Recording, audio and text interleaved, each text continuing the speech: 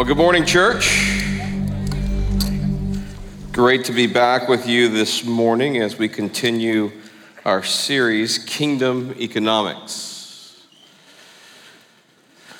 Well, it was a day that many of us will never forget. October 13th, 2010. Just 69 days earlier, a significant cave-in at the Gold and Copper Mine in San Jose, Chile, left 33 Chilean miners trapped 2,300 feet below the surface. Now, we would find in the days and weeks ahead that this mine had a bit of a troubled history. Literally, in the last 22 years leading up to this moment, 8 people had died at this mine site. Yet in this moment, it looked like it would be the most tragic moment in the mine's troubled history. Immediately, the search and rescue workers were brought in to see if anyone could survive the cave-in. 8 boreholes were drilled into the mine to see if they could make contact with anyone who might have survived. And 17 days into search and rescue, on one of the drill bits that were drilled into the borehole, in bright red letters was written this message: "We are well in the shelter, signed the 33." You can imagine the joy and euphoria that broke out at the mine site to think that 33 people had survived the cave-in. And now the question became, how are we going to go and get these guys without everything falling in on them? Literally every resource in the country of Chile was being leveraged to rescue the miners. Resources all over the world. Here in the US, NASA got involved to figure out how in the world can we go down and design something to bring these guys up without the whole thing caving in. And 69 days into that journey, the first miner was pulled back above the surface. It was one of those moments that it was like the whole world stopped and watched, like every television was tuned in. And I'll never forget watching the first miner come back up. He kissed the ground, he hugged his relatives, he thanked God. And it was one of those moments, if you were watching it on television, it just felt good to be alive. It felt great to be a human being, to think that we could figure out how to innovate and strategize to rescue these guys. And one by one, for the next 24 to 48 hours, in about 90-minute intervals, each miner was brought back above the surface. When the 33rd miner was brought back above the surface, the paramedics who had gone down to check on the guys rolled out a banner that said, "Mission accomplished." And again, it was just one of those moments where it felt great to be a human being, that we could figure out how to do this. The guys began to tell their story. They were on the front page of the newspapers and on the late night talk shows. They talked about what it was like to go 48 hours at a time with one spoonful of tuna, what it was like to live underneath the surface of the earth for that long. And we leaned into their stories, but as time began to move on, eventually their stories fell out of the headlines, off the front page, off the blog sites, beyond the news, and really out of the news altogether. A year later, CNN went back to check on the miners to see how they were doing. And some of them were doing okay, but many of them were struggling. 1 year later, when CNN went back to check on them, as you can imagine, several of them were dealing with panic and anxiety disorders. There's one guy who had been arrested for domestic violence. There was another guy who was building a wall around his house, and he had no idea why he was doing it. And the question that CNN raised 1 year later was, do the miners need a second rescue? Because even though they had been rescued from death, what they were struggling with was adjusting back into life. And I want to start there with that picture because I think it paints a picture of a reality that you and I often find ourselves in spiritually. That as Christians, we know how to be rescued from death, but do we really know how to adjust into life? Now, the reason I know this is a struggle for you and I today is because I know lots of Christians today who know how to be forgiven, but very few Christians who know how to live free. In other words, oftentimes as Christians, our lives look the exact same as anyone else living in the world. It's just that ours has a big "I'm sorry" at the end of it. And part of what the gospel does is, yes, it does forgive me of my sin, but it also sets me free. When I talk about freedom, I'm not talking about the ability to do anything you want to do. That's not freedom. If freedom is the ability to do anything you want to do, I know a lot of people who are doing anything they want to do that find themselves in incredible captivity. Freedom is not the ability to do anything you wanted to. Freedom is the capability to become who you were always destined to be. And maybe there's no place that we struggle with this more than with our finances. How do we live free in our finances in a way that actually brings the kingdom with us rather than keeps the kingdom from us? So this morning I want to talk to you about that a little bit, and Gary and Pierce have set the stage the last 2 weeks, but if you have your Bibles, go ahead and turn to Luke chapter 16. I want to wrap up our series here on kingdom economics, and I want to bring you to a passage of scripture that honestly is one of the most difficult and debated passages in the entire Bible. In the lectionary, this passage of scripture appears, I think, on what is called Associate Pastor Sunday. In other words, the senior pastor is out of town all the time when this text is up, and the associate pastor has to handle it. That's not what happened here. I actually chose this passage of scripture, but it's one that I've been looking at for 30 years, and quite frankly, it's still disturbing me. So I want to invite you into disturbance this morning, and it's a story that Jesus tells. It's a parable. Chapter 16, verse 1, here's what the way the scripture reads. It says, he also said to his disciples, there was a rich man who had a manager, and charges were brought against the man that he was wasting, you might want to circle that word, wasting his possessions.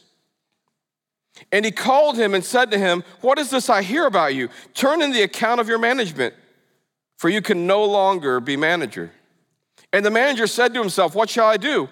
Says, my master is taking the management away from me. I'm not strong enough to dig, and I'm too ashamed to beg. Then verse 4, I've decided, in the Greek it's almost like light bulb moment. Bing.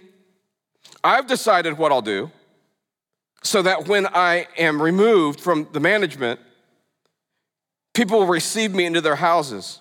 So summoning his master's debtors one by one, he said to the first, how much do you owe my master? He said, 100 measures of oil. He said to him, take your bill and sit down quickly and write 50.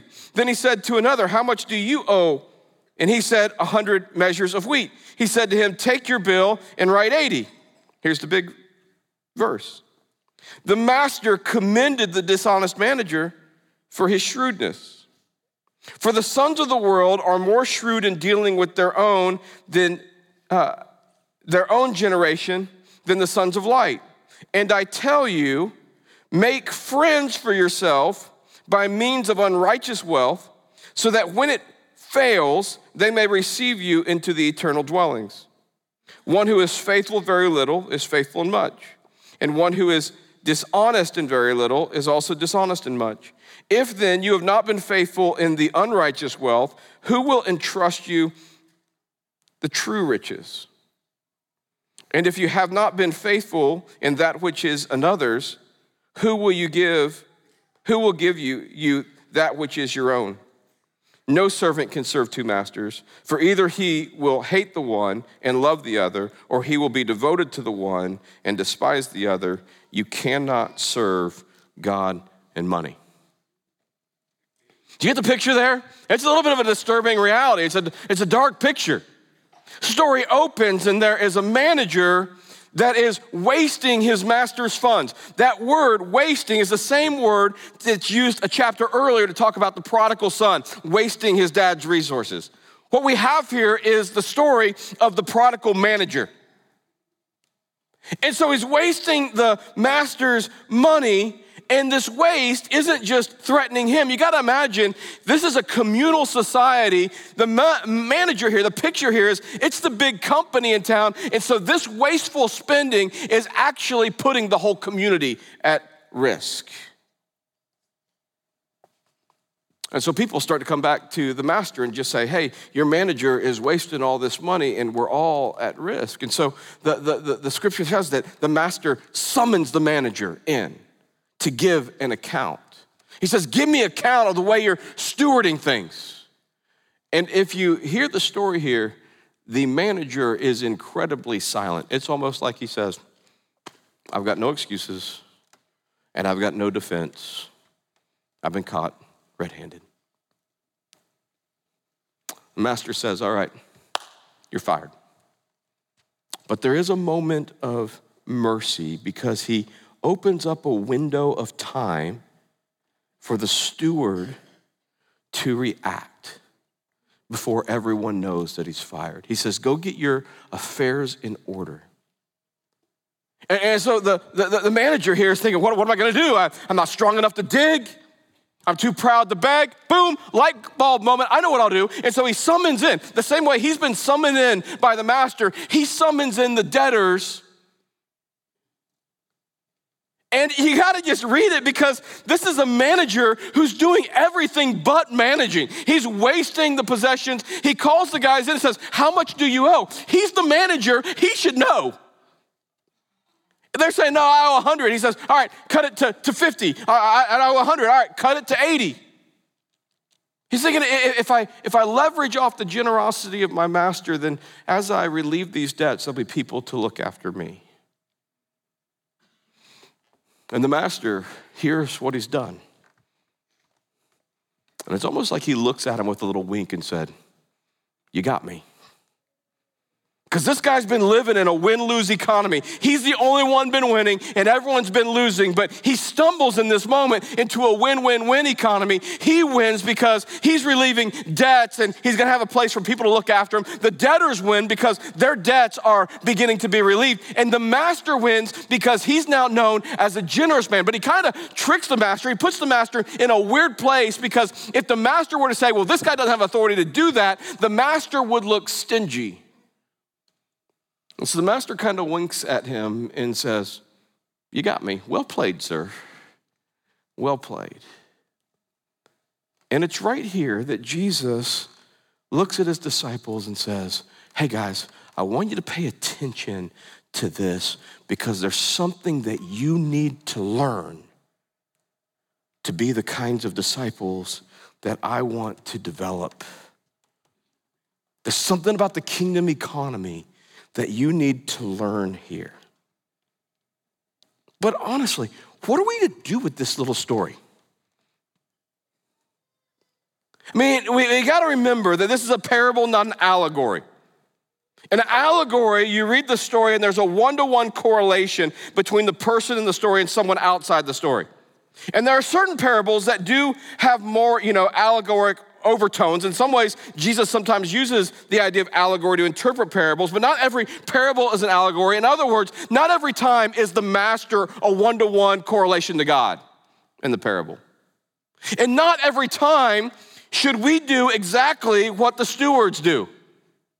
In other words, the parable of the unjust judge is not a picture of who God is.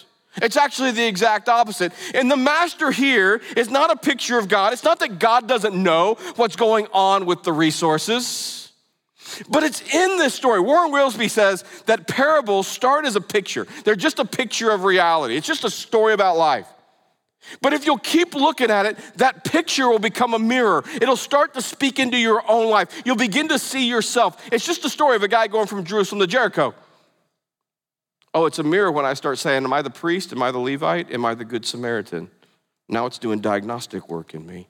But Worsby would say the parable hasn't done its work until that picture becomes a mirror, and that mirror becomes a window. So now you look out through it and you start to see everything differently. This morning, I want us to step into the picture, mirror, window reality, because I think this parable is opening up a picture of kingdom that not only will help us diagnose some things in our life, if we look through it, will help us see everything different. So where do we start? Well, number one, I think we got to start with this story by acknowledging that there is so much wrong with it. I mean, literally, the steward, the manager, is not a good servant. He's wasting the master's resources. Not only that, the debts are exorbitant. The debts are crushing the people. The manager, at best, is self-absorbed, at worst, narcissistic, just looking out for his own interest.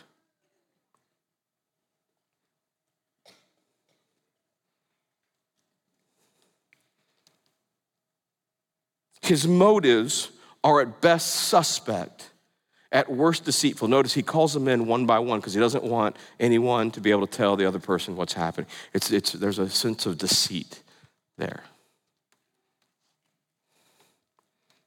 In other words, it's just a picture of the way that business is done many times today. But in the middle of this, in the middle of all that is wrong, there are some things that are being set right for all the wrong reasons. Debts are being relieved. Friendship is created. A new economy emerges. A preferred future is entered into. And one single truth is revealed. I've been looking at this parable for 30 years. If I had to boil it down to one big thought to put into your mind today, especially when it comes to kingdom economics, here's the big thought for today. Our standard of living tomorrow is directly related to our standard of giving today.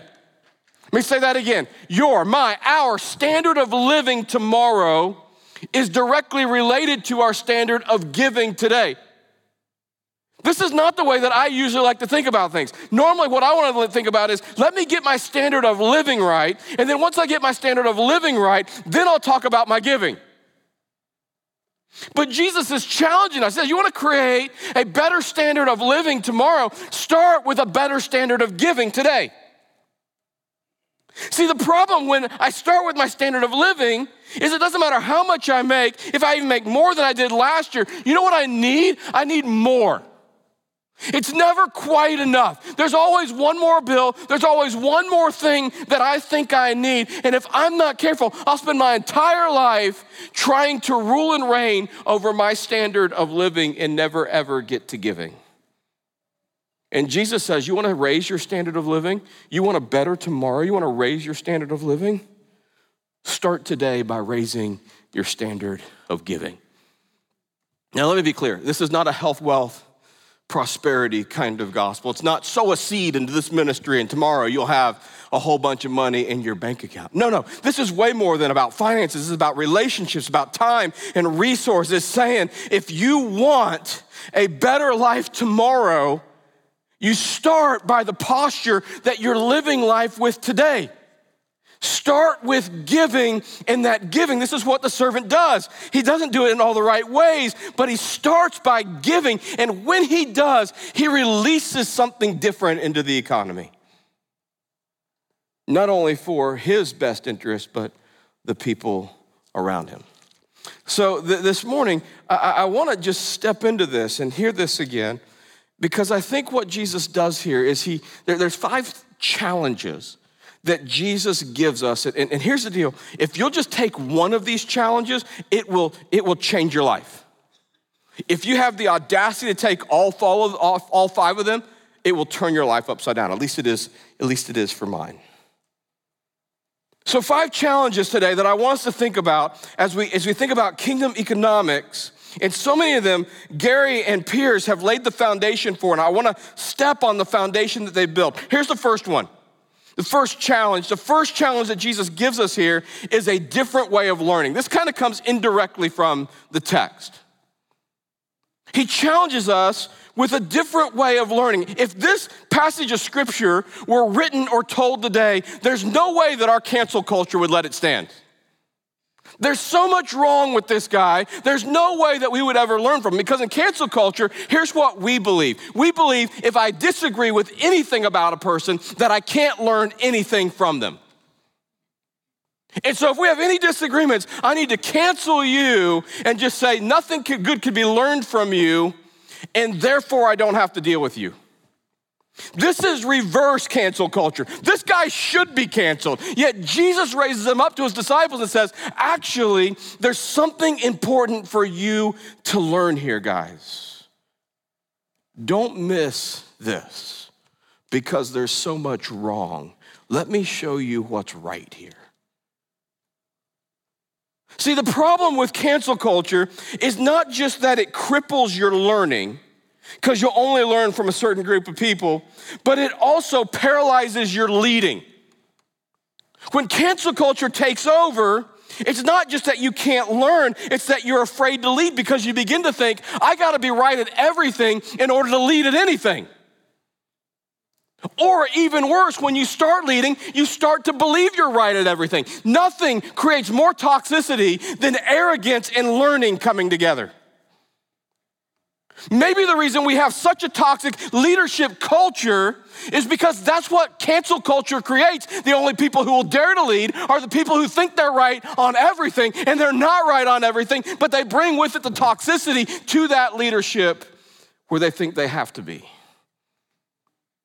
And yet Jesus is always doing something different. He's creating humble learners and servant leaders.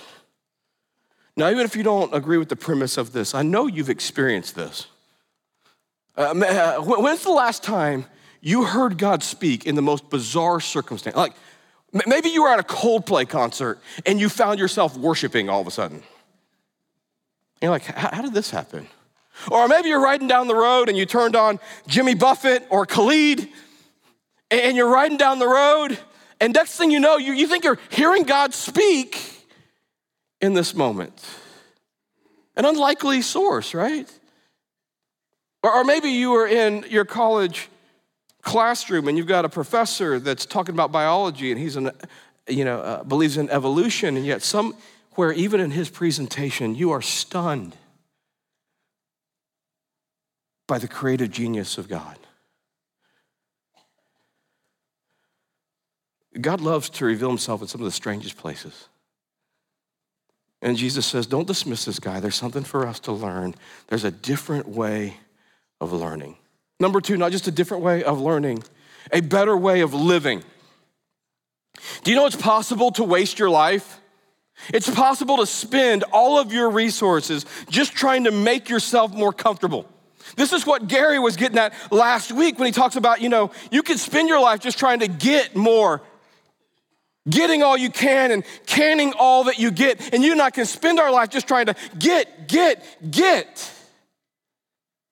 And yet this parable challenges us differently. It says, you want a better way of life? It's not about what you get, it's about the way you give. I gotta tell you, I was a business management major long before I got into ministry. So when I'm looking at life, to be honest with you, here's the way that I want to live my life. I want to live so strategically that I don't need provision from anyone.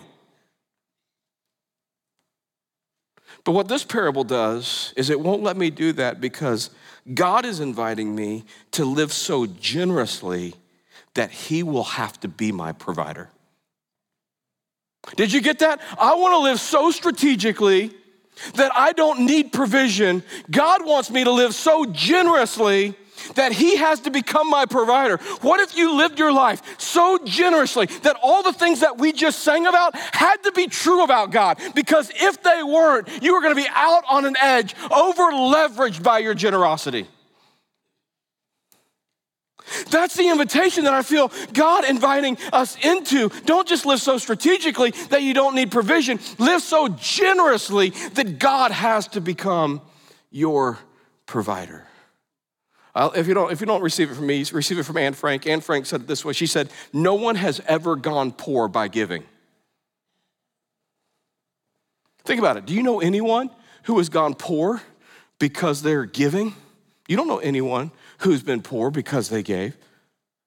She said, in fact, it is in giving that we find the greatest gift. If you don't hear from Jesus and you won't hear it from Anne Frank, maybe you'll hear it from the business world, because it turns out giving is good business. You can do a little Google search on giving being good business. You'll find hundreds of articles of organizations who say, if we're gonna create a new economy, someone's gotta be the first giver. An organization stepping in saying, man, it looks like we're losing money, but really we're gaining money because someone's gotta initiate giving. If you won't hear it from the business world, hear it from the health world, because turns out giving is good for your health. The people who are generous live longer. There's a sense that you become more alive. And if you won't hear it there, maybe as a parent, you could at least recognize that this is the way you feel at Christmas, right? Because when you're a kid, it's all about getting. But when you're a parent, at least when you're a dad, you're getting no gifts at Christmas. You know that. I mean, literally, we always get stuff for the kids, and me and Kim used to always do the same deal. We said, hey, we're not getting each other anything for Christmas. But what that really means is I still get her something for Christmas. And so for a dad, everyone else has got gifts, and you got nothing. But here, those of you that are dads, you know there is nothing that gives you joy like watching one of your kids open a gift that you've provided for them. That's exactly what they want. Turns out a better way of living starts with giving. A different way of learning, a better way of living. Number 3, a divergent economy to be invested in. This is where Gary's message and Pierce's message come together. Pierce is about economy and investment in regard to the parable of the talents. Gary's talking about generosity and giving. This is about what we're talking about. We talk about being a 5G disciple. This generosity is the 4th G, because giving starts to actually become investing because a divergent economy emerges through giving.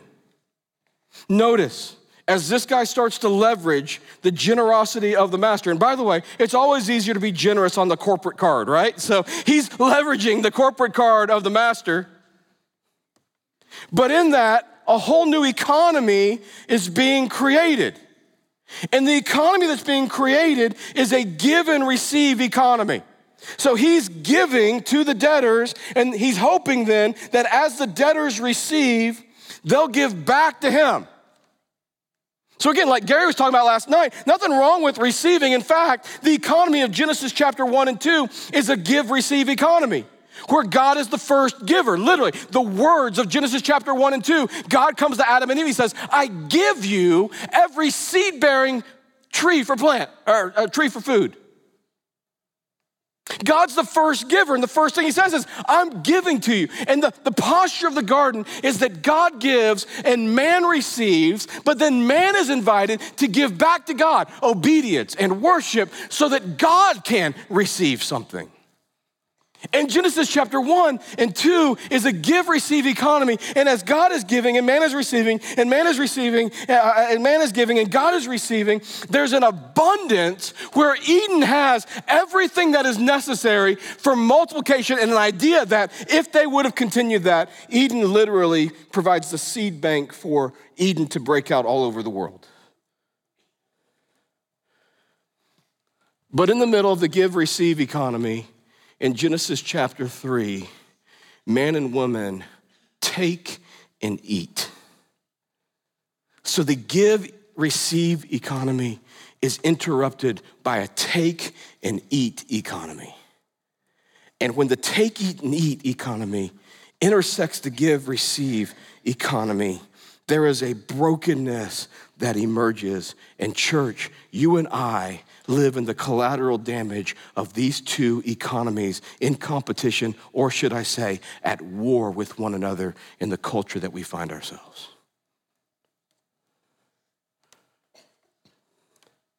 And if you and I aren't careful, we're gonna take, this is what Gary was talking about last week. We're gonna take what God means to give and receive, and we're gonna take and eat, and that's gonna create more brokenness. I know you feel this. We're here in Dallas, Fort Worth. This is Richardson, Texas. I know you feel the urgency of trying to keep up with the Joneses. I live in Atlanta, Georgia. It feels like I'm always behind. In other words, just kind of give you a picture, it's like life is a big game of spoons. You guys remember the spoons game? You know, and if in case you don't know how the spoons game work, you take spoons and there's people sitting around a table. There's always one less spoon than people sitting around the table. And then you take a stack of cards and you pass out, everyone gets 4, and you're trying to build 4 of a kind. And so the person who's sitting next to the dealer, they pick up a 5th card, and if it helps them, they hold on to it, and they discard something that's in their hand. If not, they just pass it on. And so there's a bit of urgency that starts happening as cards get passed around the table. And the idea is that you're trying to be the first person to get 4 of a kind, because when you get 4 of a kind, you grab a spoon, and when you do, it sends just an uproar around the table for everyone trying to get a spoon, right? If you haven't played spoons, I know you played musical chairs, where there's always one less chair than people, and you're walking around, the music's playing, it's getting urgent, then all of a sudden the music stops, and you're looking for a chair. I wonder how much time and energy and resources in my life I'm using to just make sure I got a spoon, or I just got a chair. Because the take and eat economy is one, I gotta look out for myself, because there's not enough spoons to go around, so I gotta make sure I get a spoon. There's not enough chairs, so I gotta spend my life. This is what the parable of the one talent guy, he's just holding on to a spoon. But what if I told you in the kingdom of God, there's always a chair set at the table with your name on it? What if I told you in the kingdom of God, even if you run out of spoons, God's got forks and knives, because steak was better eaten with forks and knives anyway? How would that change the way that you see everything? What if you dared to live, give and receive in a take and eat world? And I gotta tell you, this can happen for anybody, no matter how small you are or how little you have. In fact, I learned it in Lima, Peru, when I went there with Compassion International.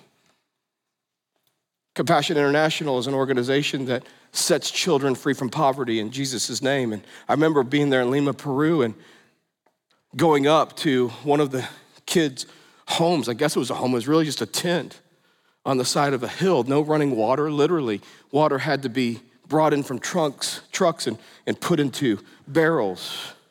We walked into their home. There's no beds. There's maybe cots that are being rolled up. And I remember sitting in the circle there and the couple serving us pie. It had to be like a week's or a month's salary. And they were so happy for us to be in their home where they could host us. And it struck me, it's possible to have everything and have nothing at the same time. And it is possible to have nothing and have everything at the same time. A few years later, I heard a woman named Nellie, who had been a child at Compassion and got released from poverty. She was telling her story, and she made this statement. She said, as Compassion started to enter her life, there were still moments where she was in poverty, but she made this statement. She says, I was still living in poverty, but poverty no longer lived in me. See, this is what Jesus is getting at in the teaching. He says, you can't serve God and money. He says, in other words, you're gonna see God through your finances, or you're gonna see your finances through the lens of God, one or the way or the other. And if you have a tendency to see God through your finances, then you're never really gonna believe in abundance. You're gonna always be looking for spoons. You're gonna always be holding on to the spoon. And even though you don't live in poverty, the poverty will still live in you. But the invitation is a new kind of economy that's an abundance mentality that says, know what? I can give and receive, and I can receive and give because God is the first giver, and he's got more than enough, so I can see my finances. I may not have anything in my bank account right now, but I can see my finances through the lens of God, and he's a God of generosity and abundance. Guys, I gotta tell you, I struggle with this. I told you I was a business management major, and I remember being in ministry for 10 years, and I'm kind of like a kingdom entrepreneur kind of minister, and so we're always leveraging everything for the next thing, for what God wants to do in the kingdom. I remember getting 10 years in, and as a business major, I know you're supposed to have a 401k, and you're supposed to have a retirement and all this kind of stuff, and we're 10 years in, and we don't got nothing. And I'm looking at God saying, we're off plan.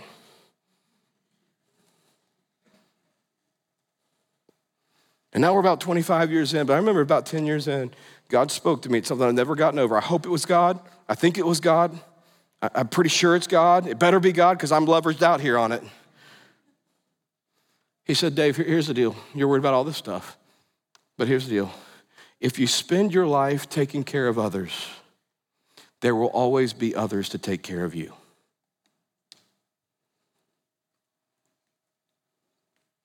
But if you spend your life just trying to make sure you need others, then you'll have to pay for others to take care of you. So I know there's probably lots of people in this room that could tell you how to make money better than I can. Maybe even better than Jesus. But Jesus will teach you how to live a life where you don't have to die alone. That brings us to number 4. I know I'm running out of time here, all right? So number 4, a new community to be formed. As a new economy is invested in, it forms a new kind of community. In other words, here's what we're saying. Generosity builds community. Selfishness breaks community. No one has ever ended a friendship because someone was too generous to them. But every day, friendships are ending. And business partnerships are ending, and marriages are ending because someone is too selfish. See, when the give-receive economy is engaged in, a new community is formed. This is what you see. Jesus comes, he's the first giver, John 3:16. He comes to give his life. But as Jesus gives his life, there's a new community that's created called the church. And when we get to Acts 2 through Acts 4, this is a community where no one's in need because everyone's giving and receiving. In other words, Jesus knows security is not built on your social security. It's the kind of security that comes from living socially with others. It's not communism, but it's communal. It's a way of life that the give-receive economy engages. And what you see in the church is that this give-receive economy starts to live itself out in a take-and-eat world, which is, by the way, why God deals so harshly with Ananias and Sapphira in Acts chapter 5, because they try and create a take-and-eat economy in the middle of the give-receive economy. And God says, no, that's not gonna happen. So there's a new community that emerges where people can live and no one's in need.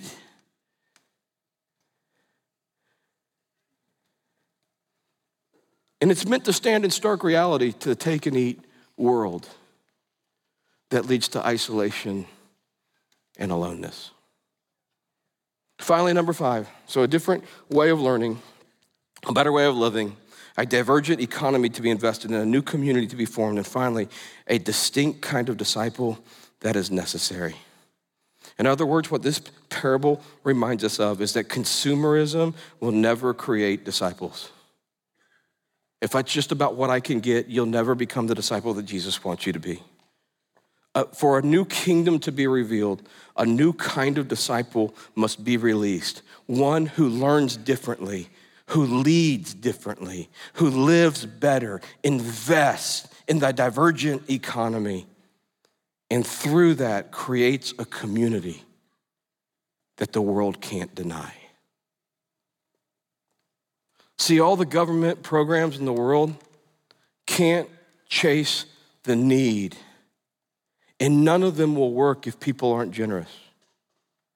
And the church stands in contrast. The church should be the generous community that is solving problems in the economy because people are daring to live differently. What if in this room you raised business leaders up to create different kinds of businesses based on a give-receive economy? What if kingdom entrepreneurs said, we're gonna change the way we do business and dare to imagine a better world? What if the church was the incubator of the kind of community that demonstrated to the world there is a better way to live?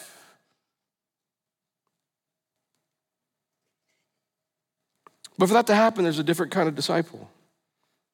I don't know if you've heard of the idea of quiet quitting. Anyone heard of that idea today? Quiet quitting is something that's taken over many of our businesses, and it really came out as a reminder for those of us that maybe own businesses not to overwork our people. What they were saying is that as an employee, you need to act your wage, so don't work 80 hours for someone who's only paying you for 40 hours. Work for 40 hours. But really, what quiet quitting has become in our world, it's devolved into how do I do the least amount possible and still keep my job? And so people are quiet quitting, especially through the pandemic and stuff like that. How do I do the least amount possible, but still be part of the organization? Here's a quick question as we get ready to leave today. How many of us are quiet quitting in our relationship with God? God, I want to do the least amount. I want to give the least amount. God, I want to do the least amount so I can still be part of it, and I can blame you if things go bad, but I don't really want to give it all. Because here's the deal, generosity is not about what you have, it's about what you have left. What do you have left to give? All right, final picture en route. In our house, in our kitchen, we have a stainless steel refrigerator. Anyone have a stainless steel refrigerator? And it is awesome right after you've wiped it off. But the moment that anyone touches it, there are fingerprints all over the refrigerator. And it drives my wife crazy. She can always tell who's been in the refrigerator by the fingerprint. She says, Dave, what are you doing in the refrigerator again? Frankie, what are you doing? Emma, Izzy. And whenever you touch it, man, it just leaves your fingerprints behind and you can see who is there. Here's the challenge today, guys. Here's what kingdom economics is all about. What if you and I dared to live our life so generously that when we got done living our life, when we got done working at our businesses, when we got done with our families, it wasn't our fingerprints, but the fingerprints of God that got left by everything that we had touched. This is the invitation of kingdom economics, but it's gotta start somewhere. So why not with you in your business? In your family? Why not become a different kind of learner? Why not enter into a better way of life? Invest in a divergent economy. See created a new kind of community that requires you to be a different kind of disciple. This is the invitation of Luke chapter 16. And as Jesus says, you can't serve two masters. So choose today what kind of economy you want to live in. I'm praying that you'll choose a kingdom one. Let's pray. Lord, thank you that even in difficult passages of scripture, you reveal truth that even though it may shock us, can change us. And so God, what we see this guy stumble into today, I pray that we would step into as a church. And that as we do, the world will be shifted and changed from a new kind of disciple, a 5G disciple that is created here. We love you, Lord. In your name, amen.